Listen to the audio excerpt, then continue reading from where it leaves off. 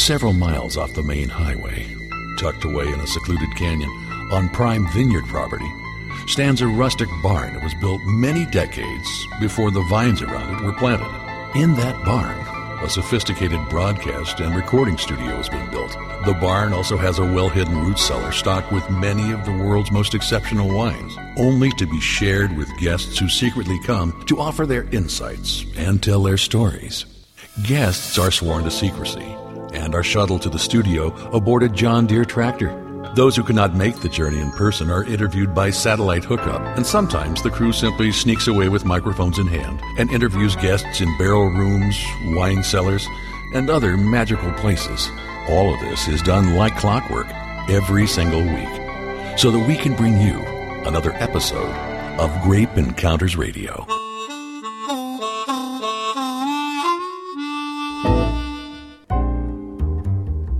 Peel me a grape, crush me some ice, skin me a peach, save the fuzz for my pillow.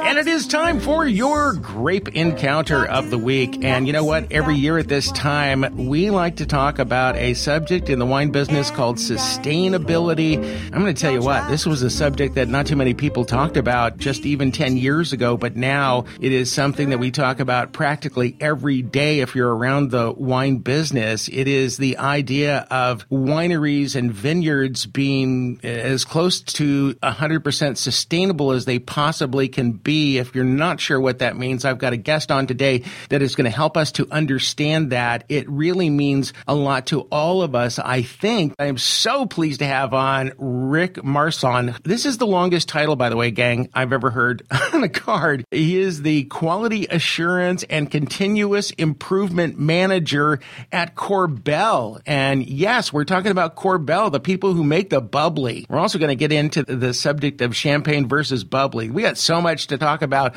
on this week's Grape Encounters. And Rick, welcome to the show. Thank you, Dave. Welcome to be here. Well, so first of all, let's start with what I was just talking about, bubbly versus champagne. You guys get to call it champagne, right? And I know that you use some different terms over at Korbel, but I think the first thing we can say is Korbel is kind of grandfathered in. Is that correct? That's correct. I mean, we've been producing California champagne for over 135 years, so inherent in our nature and what we do and how we've called ourselves. When was it that people were, the kibosh was put on calling sparkling wine champagne? It hasn't been all that long ago, right? But there was a point where it was pretty much stopped, but there were companies that were allowed to continue to call it champagne, and you were one of them, right? Yeah, it all goes back to treaties and international trade, and we came, like I said, we've been doing it for a long time, and within those treaties, that was grandfathered in so that we can continue to keep our name and our presence out in the marketplace like we always have had. But I think you use some modifiers, don't you, in the description of what you make, like California champagne, things like that, so you don't just say champagne. Yeah, we always have to have it qualified by California appellation, and or if it's Russian River, then we'll do Russian River or Sonoma County to say it's from this region, and that's how we make our champagne. Right, but that's a pretty valuable thing that you guys have, the ability to be able to use the word champagne, because some people just absolutely can't use it. But you earned it. You earned your stripes. It took a long time, but yeah, we did. Yeah, for goodness sakes. In the grand scheme of things, Korbel, can you just kind of give us a little insight into just how big the company is? Because I know you make a ton of champagne. We're talking about millions of bottles. What is your annual production, and where does that rank in terms of the rest of the country and really the rest of the world? Can you give me some insight into that? Well, because we're making it method champenoise, which means we make it with the bottle. I mean, we ferment in the bottle. Right. And then we disgorge the yeast out of it. So it always, the wine stays in the bottle all the way through the process, unlike some other processes where it might be in ink and then move to the bottle at a later stage. And that's all hand done, right? Well, yeah, we move it from one stage to the next using bottling line equipment, but yeah, it's a lot of manual movement through the process. In our movement of that yeast down in the neck of the bottle, we've modified that over the years, but originally it was all hand done. Yeah. Wow. And then in terms of quantity, do you have a sense of how many bottles you guys produce, or cases perhaps? We're probably close to 15 million bottles or 1.5 million cases. 15 million bottles of champagne. Yeah, you start to count the bottles. Now it's really big. Well, it's really funny because in other countries they count bottles. Here in America we count cases, I think. But if you go to other countries, they count bottles. It's an interesting thing. And then I don't know how many of those are sold at times like New Year's Eve, but it's a whole bunch, right? We sell probably 60% of it between October and December. Is that right? Yeah, it's that whole holiday season. It really picks up a large part of it. Although we're starting to see more movement of just everyday consumption as a part of the meal. Well, I would think that you're really benefiting from the notion that we're reading more and more wine writers saying don't just simply drink bubbly,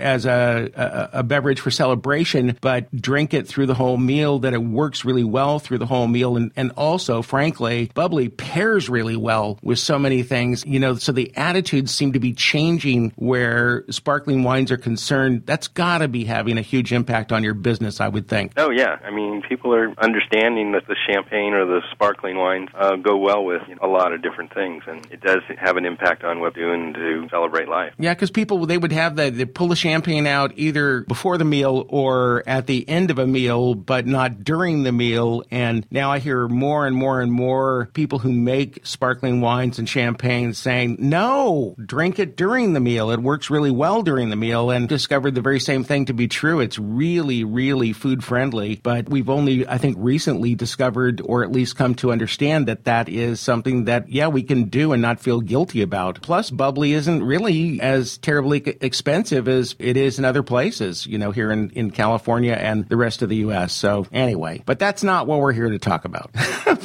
We're here to talk about sustainability, and this is such a big topic, and it's really been on my mind, especially this year, because we have been seeing, and I'm not trying to turn this show into a political show. Believe me, I'm not. But we have, seen some attention being taken off of environmental issues in the political world, yet more than ever before, the wine industry is really digging their heels in to make sure that there's an immense amount of focus on sustainability. And if you could help explain with me what sustainability means to the wine industry and really what it means to the consumer, we'll start there. Well, like if we go back to my title, it's continuous improvement. That's really what sustainability is to me. It's taking what we already do and do well and continually make it better so that, we use maybe less power, less water, and create less waste. And in the end, that's how sustainability should be looked, because if we're doing that, then we're doing it right. So what is the perfect scenario?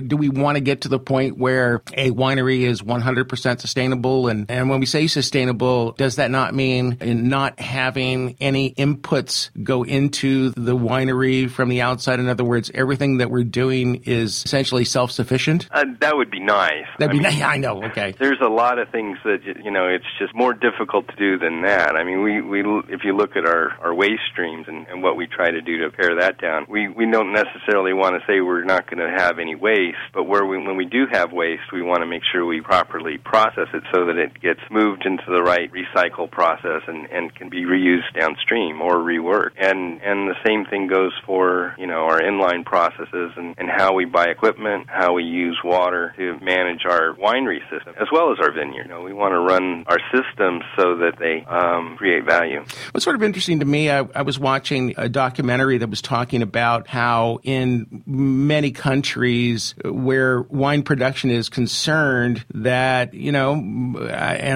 I'm hesitating to use this term, but I think it's correct that most countries don't actually irrigate. And, here in the States, we irrigate. And the truth is that, and a lot of people don't realize this, that wines that have a little stress put on them, grapes that have a little stress put on them actually produce better wines.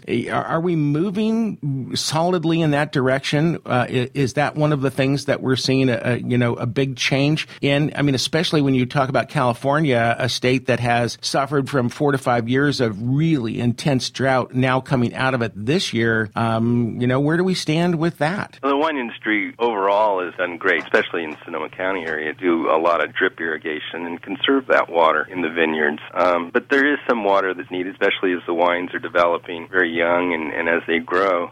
But long term, if you can build a great root system and go to depths down into the water that's in the soils, you're going to get better fruit, more concentrated flavors, and better wine quality. All right, hold that thought for a second, if you wouldn't mind, Rick, because there was something else in that documentary that really struck me as interesting. I wanted to know if you have any information on this particular subject. We're talking to Rick Marsan. He is the Korbel Quality Assurance and Continuous Improvement Manager. Of course, you know Korbel. Korbel is America's champagne, or I could say sparkling wine champagne. What do we want to call it? What's the right term, Rick? For our company, it's California champagne. All right. Of our product, that's what it is. It is Korbel's California champagne. It is delicious. You know this product. You've had it. I can't think of anybody in America that probably hasn't had it. And we are going to talk more about sustainability. It is Down to Earth Month in California, and Korbel is a very big player in the California market. We'll return with Grape Encounters right after this.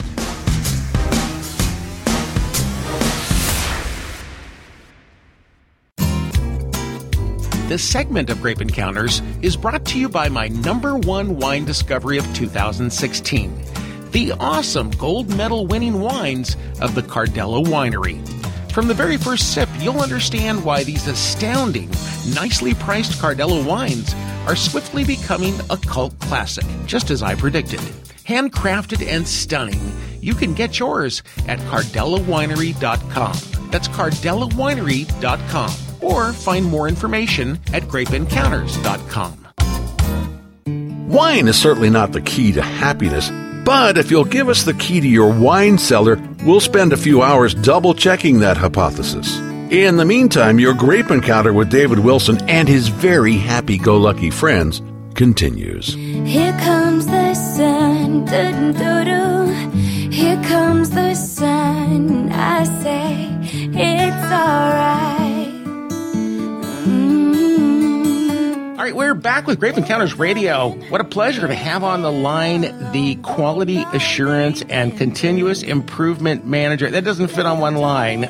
But anyway, it's the Quality Assurance and Continuous Improvement Manager from Korbel, the amazing California champagne makers. It's Rick Marsan. And Rick, we were talking a minute ago about what's being done to eliminate the need for so much water in irrigation. I was watching, as I said, this interesting documentary just the other night, and they were talking about the idea that if you drill down really deeply before you plant the grapevines and get the roots to go straight down as opposed to going out laterally, that you can actually train them to not drink so much water. Is that the kind of thing that you guys work on over at Korbel? What are the different kinds of initiatives that you put into practice that make the winery more sustainable? Well, we have a couple different vineyard practices that we do. I mean, I'm more on the winery side, but in one vineyard we have tiled the base of the vineyard, so as we do irrigate, we can capture that and it goes back into the ponds. We also capture the rainwater off of that same vineyard that goes back into the pond, and then we can recycle it through the system. When you say ponds, just explain how that whole setup works, because, obviously you're storing some water on the property, and when you say tiling the base of it, does that mean literally having tiles so that it doesn't soak into the ground and is more easily captured? Yeah, and that's exactly what we're trying to do, is capture the water, whether it be rainwater or drip water, and pull it back through the system so that we can continually recycle that. Of course, this is deep down underneath the soil so that the vine can support itself. Tell me about this last season here, really the season that we're in. It's been a very rainy season up your direction, more so than, I guess, the last 5 years? Would that be right? Yeah, it's been wet. Yeah, everything's pretty green up there right now. That's right. Yeah, but that doesn't happen too often. Has there been a lot going on in California, in the Napa and Sonoma areas, to try to prevent the dangers of a drought like the one we've just experienced? Yeah, I think a lot of it is just what we're talking about with agriculture and trying to go for more drip irrigation or more dryland farming and reduce that water use overall. But then even in the operations, looking at how water is used to clean and sanitize and make sure that the best methods that are available are being used to make sure that happens as well. Do you have a sense of just how much progress has been made? Actually, I should phrase it this way. Have the last 5 years put sustainability into high gear? In other words, has that really forced winemakers to take measures that they might not have otherwise taken were it not for the fact that, if we don't do something about this, we're going to have a really big problem on our hands? I would believe so overall. If the grapes are starved or they're in drought mode, then that affects the fruit. You want to make sure whatever you're putting out onto the vineyard is what you want it to. What was your background originally, Rick? You've been in the wine business for a long time. You told me off mic you've been with Korbel for 35 years? Yes, I have. Holy smoke. I graduated from UC Davis in the fermentation program and then came to work here. Well, first, starting out, I was working in the cellar, cleaning tanks, and worked through the sanitation program all the way up to being lab manager, quality manager, and corporate quality manager, and now quality assurance and continuous improvement manager. I want to just check in on the subject of sanitation for a second, because this is something that I find very, very interesting. We in the U.S. and California in particular are, I think, a lot more obsessed with sanitation, are we not, than our old world brothers. When you taste wines from other countries, you will taste that sort of mustiness that I think has a lot to do with sanitation practices. Not that it's a bad thing, by the way, but I think we are a bit more in the way of clean freaks here in California and beyond. How does that play out in terms of the difference between our wines and wines that might be made someplace else? Good question. I think there's a lot of yeast and bacteria that are the normal flora and fauna within the winery, and you want to concentrate those microorganisms into a position so they're working for you and not against you. And that's what sanitation does for you, is you're able to move the needle, so to speak, because you have done proper procedures to make sure your tanks and your lines and everything don't have other things growing in it that you don't want it to have happen. And, I'm guessing that we have a lot less wine that goes down the drain when we practice better sanitation. I know wine is a very, very fragile product. It can go south pretty easily. It doesn't happen too much, I think, these days. No, when you control what comes in off the vineyard, because there's the microorganisms surrounding us, you want to make sure that what comes in is what you want to have, and what you inoculate in the winery going to give you the end results that you want to have on the wine itself. So, we work really hard with the sanitation and then just managing the cultures we have to make sure that they're consistent and there's good fruit value for our wine. We are talking to Rick Marsan. He is the Quality Assurance and Continuous Improvement Manager. Let's dive into that second part of your title, Continuous Improvement Manager. How much room for improvement is there, and what do you look at down the road in terms of, new initiatives to just do a better job at what you're doing? Oh, that's a big question. Well, it's on your card. I know. But, within the vineyards and winery, there's a lot of people that operate within this organization that look at that on a minute level. What I'm trying to do is just kind of keep the ballroom moving and make sure when we do have different things that we look at them and say, if we're buying a new pump or a motor or machine, is it the most Energy Star efficient equipment we can get? Or is it something, if we're doing a cleaning process, can we look at that in terms of how the water is being used, and can we use different things to achieve the same thing? I'm guessing a lot of water gets used in the process of making wine. I don't have time to ask that question right now. We're going to take a little break, Rick, and we'll come back for one more bit of conversation, talking to Rick Marsan, who is the Quality Assurance and Continuous Improvement Manager at Korbel, also known as the QACIM at Korbel. That's it. Yeah, that's it. The QACIM. I wonder what that spells. Anyway, we'll be back with more Grape Encounters right after this. Hang on.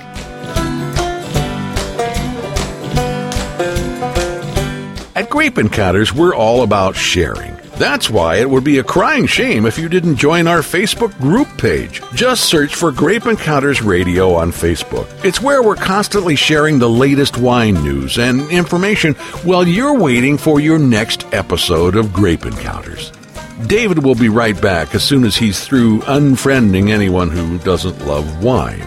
Oh, I guess it's going to be a very short break.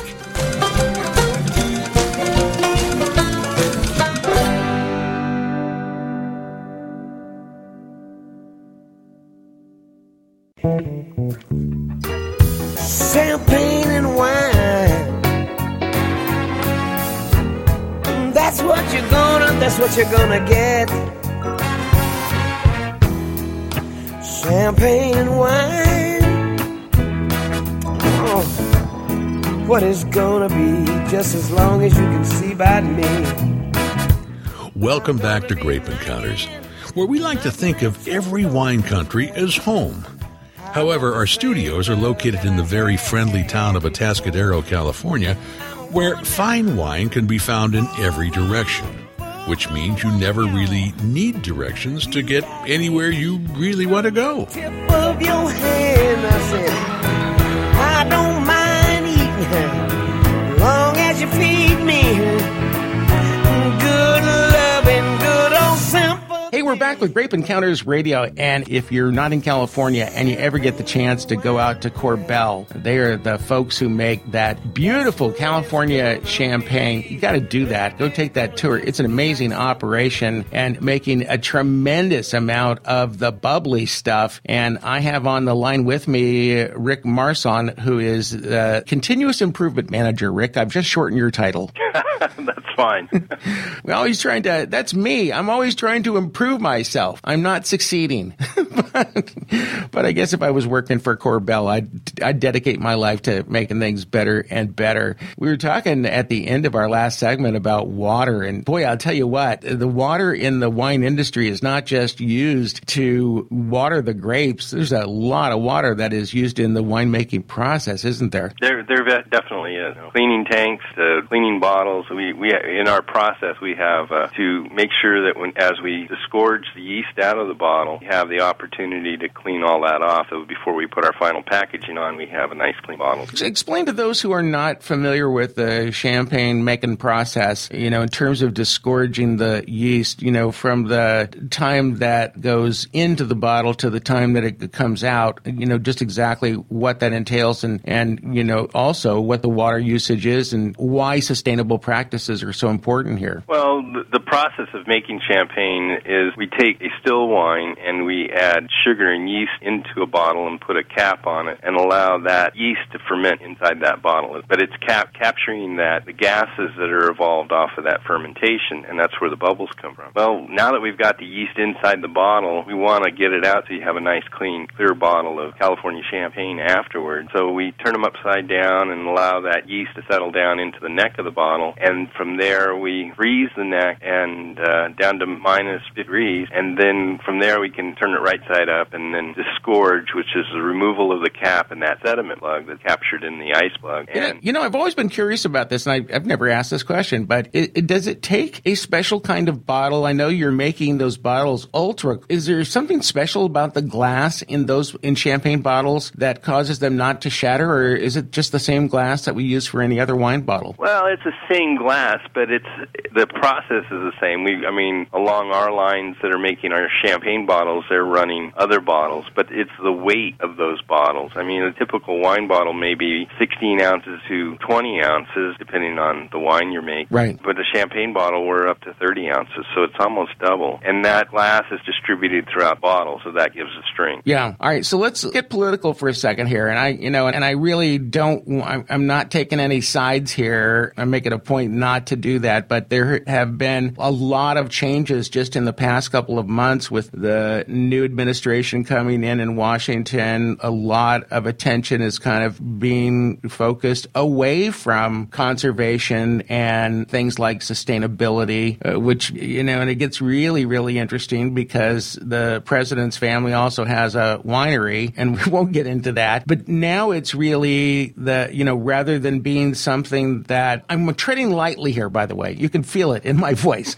I'm treading lightly, but, conservation appears to is being put more in the hands of the person who is producing things than ever before. And sustainability is certainly something that is voluntary in nature. Do you think with the conditions being as they are that the wineries will continue to, push hard in this direction? Is the impetus for them to enact all of the, sustainability practices coming from within as opposed to coming from the outside? I think that it's, coming from within, it's building good habits and making sure that we're doing what's right for the winery and processes. I mean, being told what to do is not necessarily going to gain us the best process. And we have to work through the processes and understand that it's right for the facility or the vineyard before we make that move. But ultimately, we're looking for what's going to be best for the vine or best for the process itself, or the winery and the wine, the ultimate change. So you've been in the industry for a really long time. I was thinking back to just, maybe even 15 years ago when I would try to purchase organic wine. I don't like the term organic very much, but when I would purchase wines that were 100% organic, which is a term that,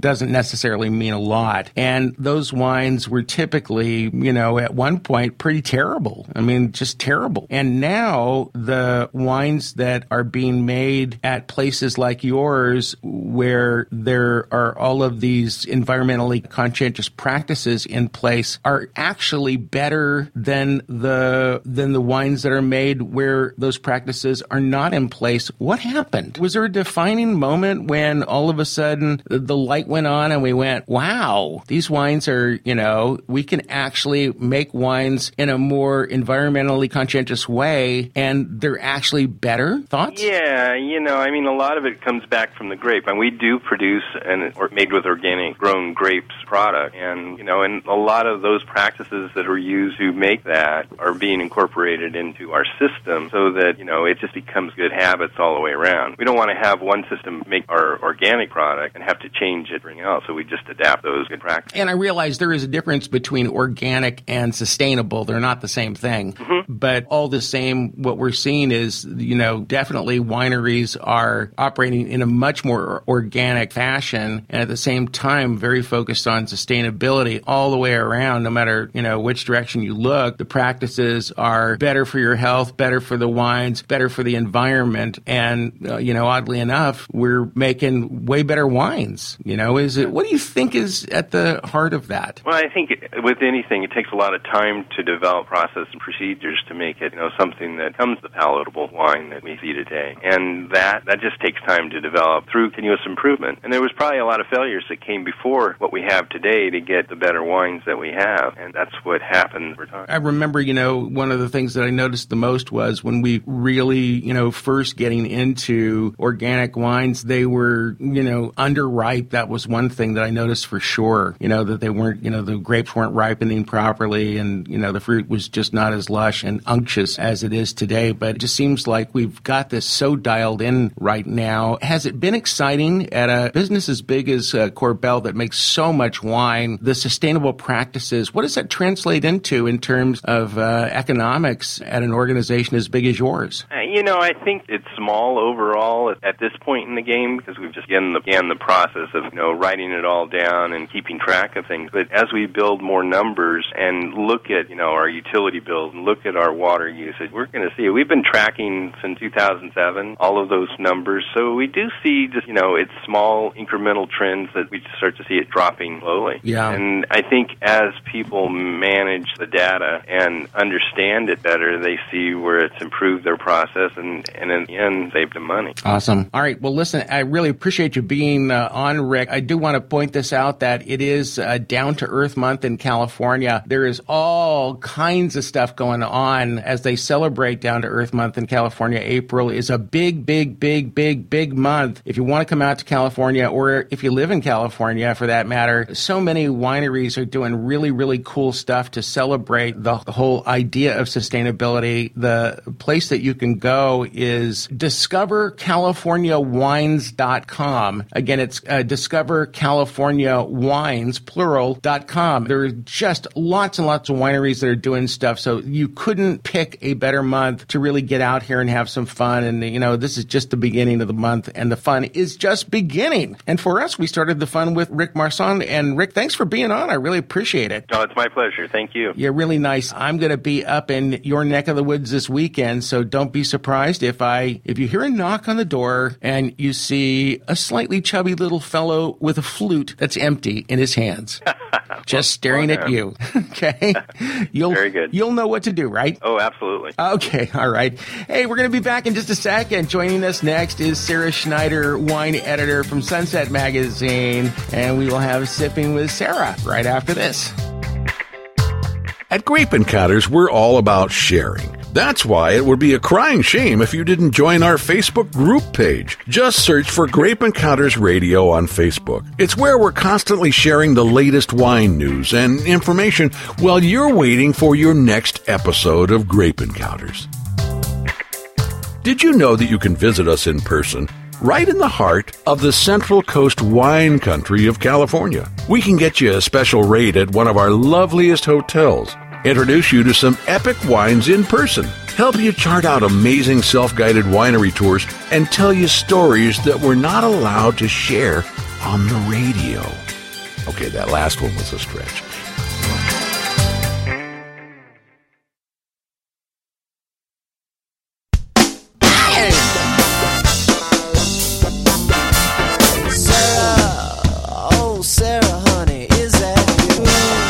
She's earthy, honest, and sipping each week as a service to you.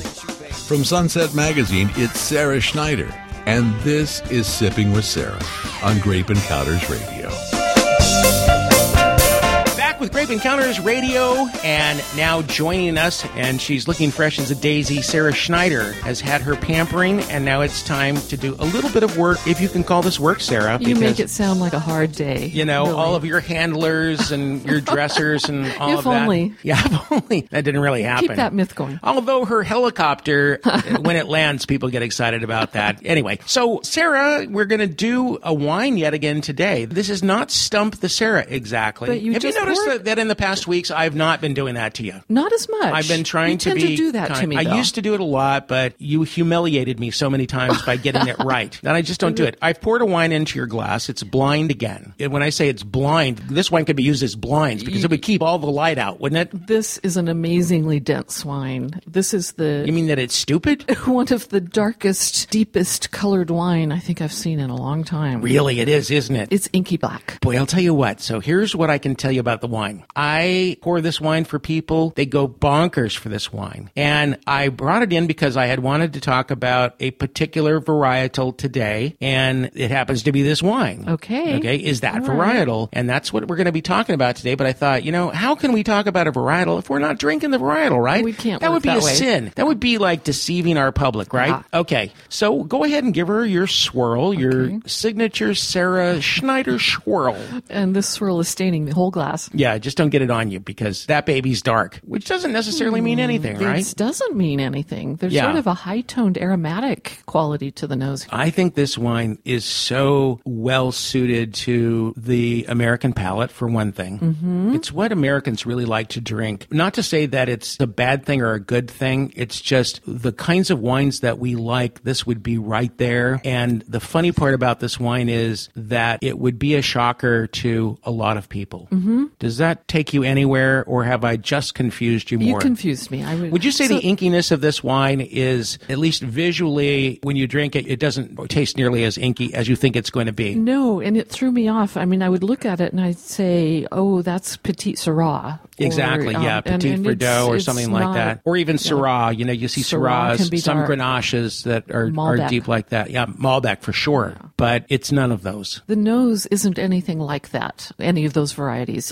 So this is a wine that I think is off of most people's radar. And when I say most people, I mean most wine drinkers, people who really are into wine in more than a casual way. This is probably not necessarily on their radar, but for the general public, and when I say general public, I'm talking about people who just drink table wine, not expensive wine, this one would definitely be on their radar. Would be on their radar. Isn't that a strange distinction? That is strange. Are you saying that this is a wine that usually goes into blends? No, it's usually on its own? I'm saying it's a very, very popular wine, but it's not so popular with people who drink fine wine. Now I'm really confused. Now you won't be when you realize what it is. You want to take any guesses? Well, it's not a shocker at all. This is an easy one. This is easy. I was headed down the path towards something that usually is a blender. Well, yes, this wine gets blended, but it's very popular as a single varietal. Are we talking Zinfandel? No, we're not. No. I mean, not with that color. What is the most maligned wine out there right now? Merlot. It's Merlot. Wow. Yes. See, the color threw me way off. Yes, it's Merlot. And there's a lot of lessons about this particular wine as we kind of get into it. But let's first talk about Merlot for a second. Okay. Merlot makers got kicked in the teeth some years ago when the movie Sideways came out. Yep. Because a fictitious character told you what you should like and not like. And it's really funny because it could have been any wine. But Miles, the main character in Merlot, shouted out, "I'm not drinking any blanking Merlot." And that was it for Merlot. Those were death words. And anybody that was not making good Merlot, they just tore their Merlot out. And they put Pinot in because Miles loved Pinot. And guess what? Pinot doesn't grow where Merlot grows, at least not well. And we saw the rise of Pinot and the fall of Merlot, which was a huge tragedy because Merlot is such a beautiful wine. Right. Boy, when you get your hands on a good Merlot, it's just amazing. Yeah. Now, this particular wine, I will tell you, sells like hotcakes. Really? It's just a fun wine to drink, just envelops you. Beyond those lush cherry flavors, which is, Merlot marker, it also has a hint of, and this is something I really like about Merlot, a fresh herb quality along the edges. Yeah. That I think make it a really interesting wine. So you know what I do with this wine? When people say they don't like Merlot, I'll kind of take the conversation someplace else, and then eventually I'll go grab a bottle of this and I'll pour a glass blind for them. I don't tell them what it is. I go, "Oh, by the way, try this. You'll really love this wine." And then they'll try it and they'll just go bananas for it. Go, "Wow, what is that?" And then I'll do what I'm going to do for you. I take it out of the reveal. I take it out of the bag and I reveal it, and there it is. Go. Do you know what that is? I've never seen this, but it's a Napa Valley. Okay, it is a Napa Valley Merlot, and it is from Emilo. And there's another great story that we have to tell you here, because Emilo is a second label from the Wagner family. And the Wagner family makes the wines from Caymus. And for those of you who are in places where you can't get a huge selection of wine, you probably are familiar with Caymus Conundrum. Or it's not called Caymus Conundrum anymore. They just call it Conundrum. For a long time, it was just the white, and then they came out with a red, this juicy, unctuous, it's like the cherry or strawberry sauce on the New York cheesecake.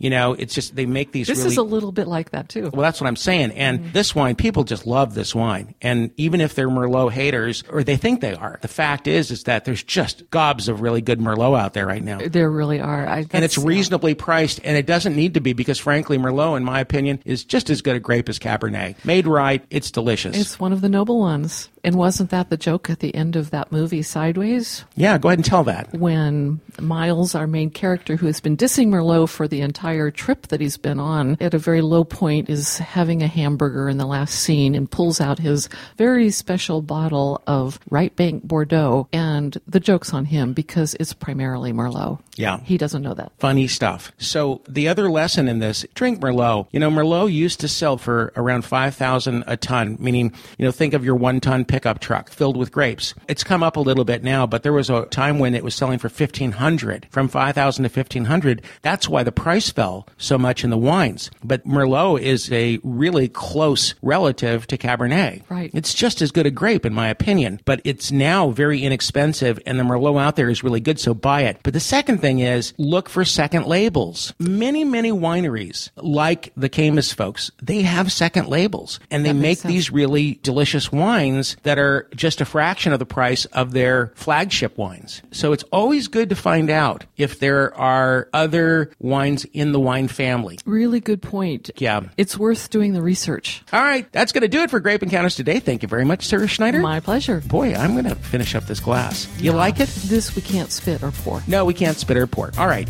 But we can spit poorly. Always do. We'll see you all back here next week. Your Grape Encounter isn't over. We're just taking a breather until next week's edition.